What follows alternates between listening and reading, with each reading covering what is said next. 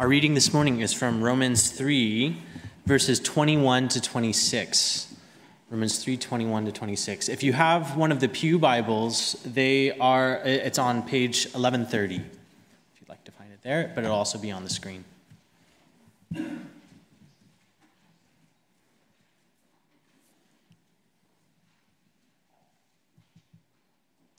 Let's read together. But now, apart from the law, the righteousness of God has been made known, to which the law and the prophets testify. This righteousness is given through faith in Jesus Christ to all who believe. There's no difference between Jew and Gentile, for all have sinned and fall short of the glory of God, and all are justified freely by his grace through the redemption that came by Christ Jesus. God presented Christ as a sacrifice of atonement through the shedding of his blood to be received by faith. He did this to demonstrate his righteousness, because in his forbearance he had left the sins committed beforehand unpunished.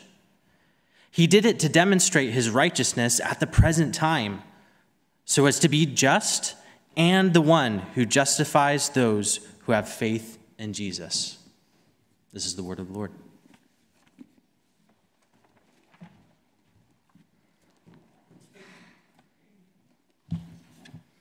Thank you, Ethan. So we continue through our series on Romans with this passage from chapter 3. Apparently, one of the big cinema events of the last year, which I have to say passed me by completely, as cinema events do tend to, if I'm honest, was the re-release of James Cameron's film Titanic for Valentine's Day. It was his 25th anniversary, and it was redone. You'd say remastered if it was an album, but I don't know what you do to films. Anyway, it was redone somehow. Now, you may, if you don't know the film, you might think that the most famous shipwreck in history is an odd choice for Valentine's Day, but there was a reason. As all films about the Titanic, and there have been many, have to, Cameron had to find some way of filling the hour before the boat sinks. He chose to do it with a love story, a teenage love story. Jack, played by Leonardo DiCaprio, who back then was young and good-looking, and Rose, played by Kate Winslet. As the ship sinks, Jack dies, saving Rose. And in the film, the story is framed by Gloria Stewart playing a present-day Rose, now 100 years old, remembering what happened and retelling it for the first time in her life. In one of the most famous lines in the film, she says, "I've never spoken of him until now, but now you know there was a man named Jack Dawson, and that he saved me in every way that a person can be saved." Now, 25 years ago, that line was an absolute gift for preachers, which many of us grabbed greedily and reused shamelessly. I had it as the title of one of my lectures on the theology of salvation for years. I think I finally took it down when I realised that year's freshers had been born when the film was released.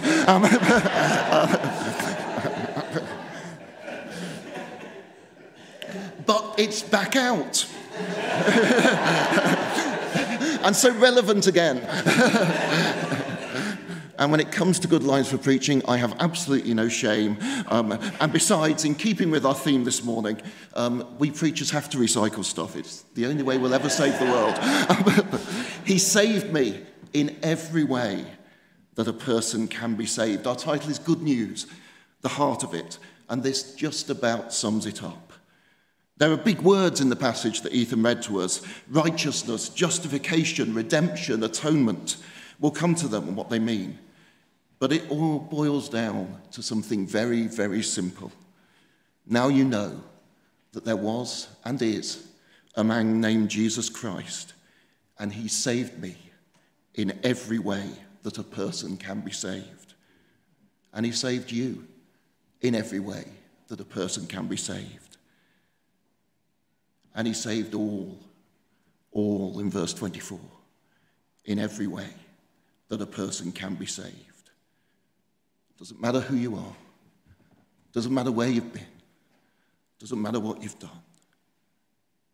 Believe and trust in him. As we've heard from Abby and Crystal last week, Paul has been arguing that neither simply being Jewish or keeping the law that God gave to the Jews through Moses brings righteousness. Last week, Krista took us to the climax of that argument in this list of verses from the Psalms, beginning, there is no one who is righteous, not even one. And then, as she pointed out, our passage begins, but. As a famous Martin Lloyd-Jones, the great Welsh preacher of the middle of the last century, preaching on this passage, who goes on about how glorious, just how wonderful a but can be. And I thought of this and then thought, having just talked about Leonardo DiCaprio and Kate Winslet, perhaps that could be misunderstood. So, but the reversal here is wonderful and glorious and summed up in verses 23 and 24. All have sinned and fallen short of the glory of God. And all are justified freely by his grace through the redemption that came by Christ Jesus. The 2 long chapters have proved the negative. The first point, that no one is righteous, not by privilege of birth, not by keeping the law. Now, Paul tells us that God has acted in Jesus Christ to make a way available to us all. Only believe in Jesus. And here's our first big word, righteousness. Apart from the law, verse 21, the righteousness of God has been made known. And if you've not grown up or been often in church, righteousness is probably not a word you use a lot. And so you may not know what it means. If you have grown up and been in church, then righteousness might be a word that you say or sing very easily, but you still don't really know what it means. The only ways we do use the word outside of churches these days are negative. We talk about people wrongly convinced of their own virtue as self-righteous. Paul certainly doesn't want us to be wrongly convinced of our own virtue. That's been the whole point of the argument up to now. Think about putting something right, or better, something being put right, because verse 22 tells us that righteousness isn't something we do, it's a gift given to all who believe. Back in the lines from the Psalms in verses 10 through 18, there's no one who is righteous, is followed immediately. No one who understands, no one who seeks God, and a long list of what unrighteousness looks like. To be righteous is to understand, to seek God, to be in the right place before God, to live rightly before God, to have a right relationship with God. God created us, and so being right with God is the most important, the most vital thing that we can be. It's what we were made for. Just being born into the Jewish people didn't make anyone right before God. Living according to the Jewish law or trying to do that didn't make anyone righteous before God. That's been chapter 2, the first half of chapter 3. Righteousness is a gift from God, given through Jesus. Now, if you were following the reading in the Pew Bibles, you might have noticed a footnote. I'm an academic, we do footnotes. With an alternative translation in verse 24, instead of given through faith in Christ Jesus, it might be given through the faithfulness of Christ Jesus. The Greek is just ambiguous. It could mean either. I have friends who get extraordinarily excited about which of these translations is better. I have to confess I don't.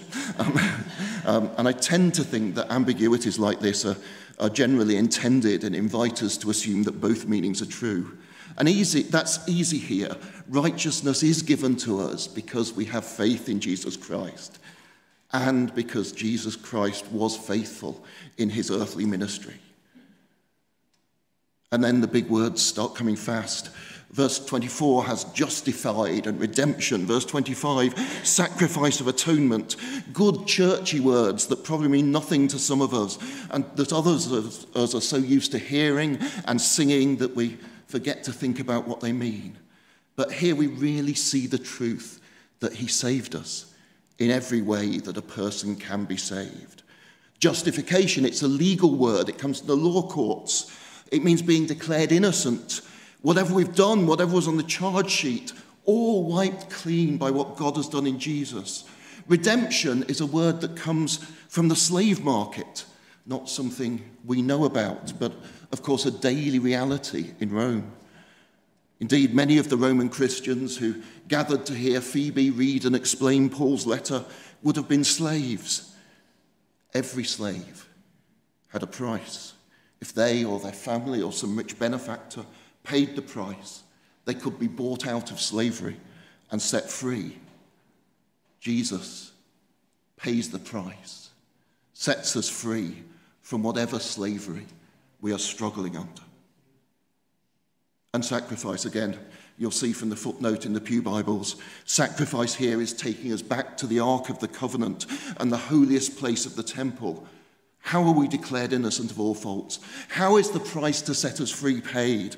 By Jesus, God the Son, who came in solidarity with us, born as one of us, who as priest and victim offered himself on the cross, a sacrifice that saves us in every way a person can be saved.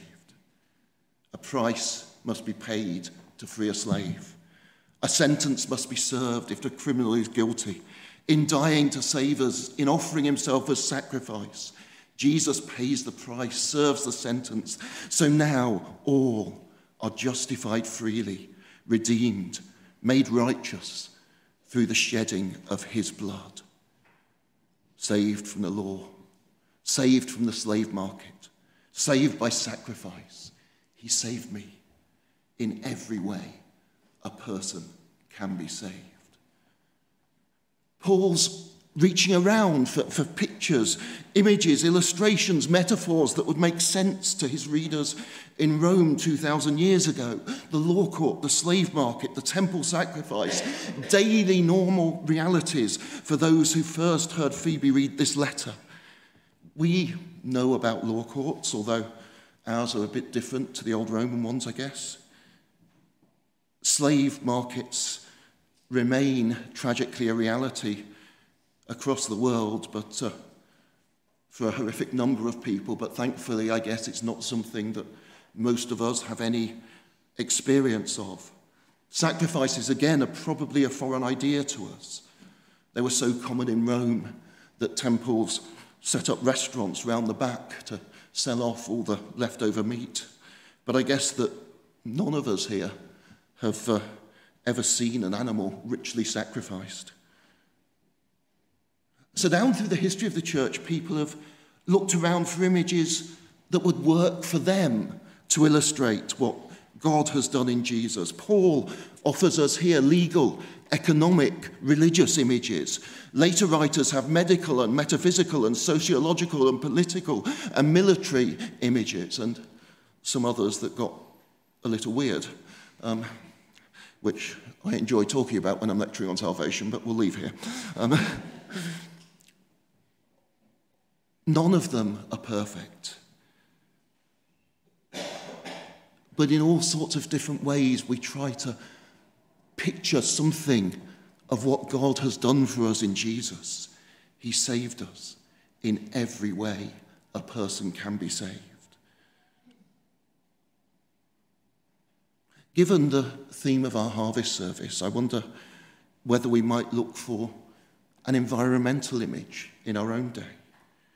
We all know, after all, that the real and present danger to the continuation on life as Earth as we know it is global warming. Tearfund asked us to focus on pollution, rubbish this harvest, on the damage that single-use plastics, disposable materials are doing to our world. Perhaps finding a way to talk about how Jesus saves us in these terms will be illuminating for us the way the slave market was for Paul. According to the Old Testament scriptures, sin is something invidious and ubiquitous. Unseen, it seeps into every place, a foul miasma that pollutes and damages everything.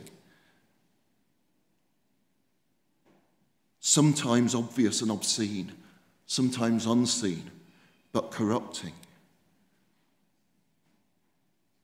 Plastic pollution in our world today might not be a bad image for this. On the one hand, there are obvious and obscene results of pollution.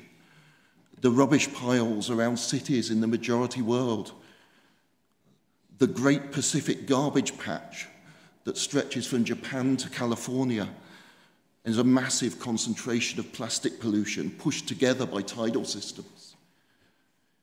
On the other hand, microplastics, tiny fragments as plastic wears down but doesn't disappear. Microplastics get everywhere, into every food system there is, so into animals. Bottled water sold on the basis of its purity is pretty much always contaminated with microplastics now. There's virtually nowhere on Earth, certainly no biological system, that's free of these pollutants, sometimes obvious and obscene, sometimes unseen but corrupting, a foul miasma that pollutes and damages everything. Maybe a good image for sin in the biblical picture. What images of salvation might we find? I think we have to be careful here. We all know, I guess, that self-righteousness has been alive and well amongst those who are just a bit greener than we are. Some folks are far too ready to pass judgment on others for not being quite environmentally conscious enough. But self-righteousness always brings despair, as Krista pointed out so powerfully last week. And this is a significant problem right now. If we believe that it's down to us to save the world, we will become crushed and hopeless when we see that we are failing.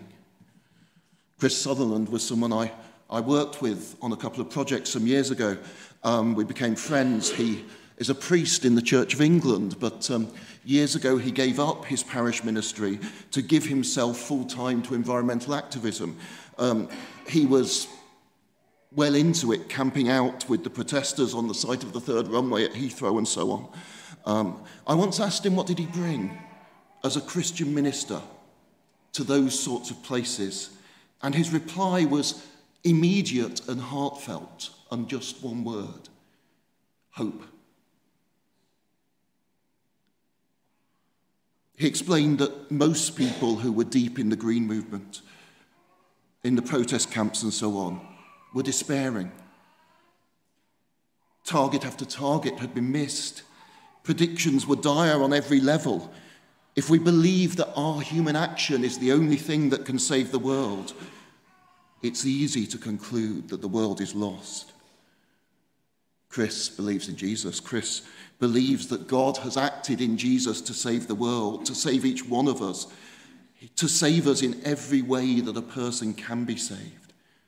Chris has hope because Chris knows that God will not let us reap the reward of our sin. Of course, as Paul has argued, our convictions and actions are not irrelevant. God does call us to do good.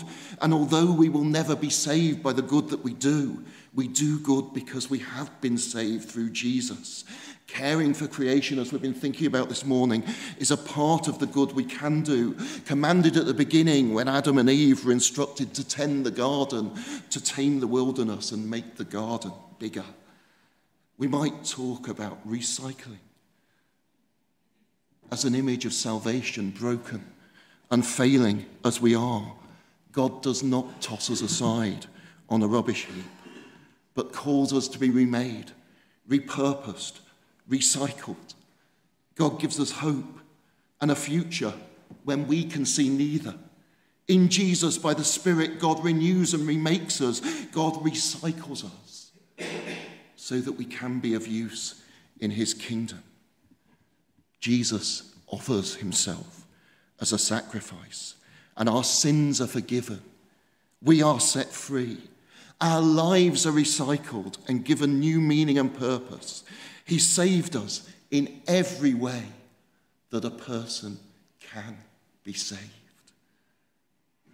And so says Paul, believe. Believe. This righteousness is given through faith to all who believe. God presented Christ as a sacrifice, as atonement, to be received by faith. He did it so as to be just and the one who justifies those who have faith in Jesus. God has saved you. God has saved you in every way that a person can be saved. Do you believe that? Are you prepared to trust your life to that?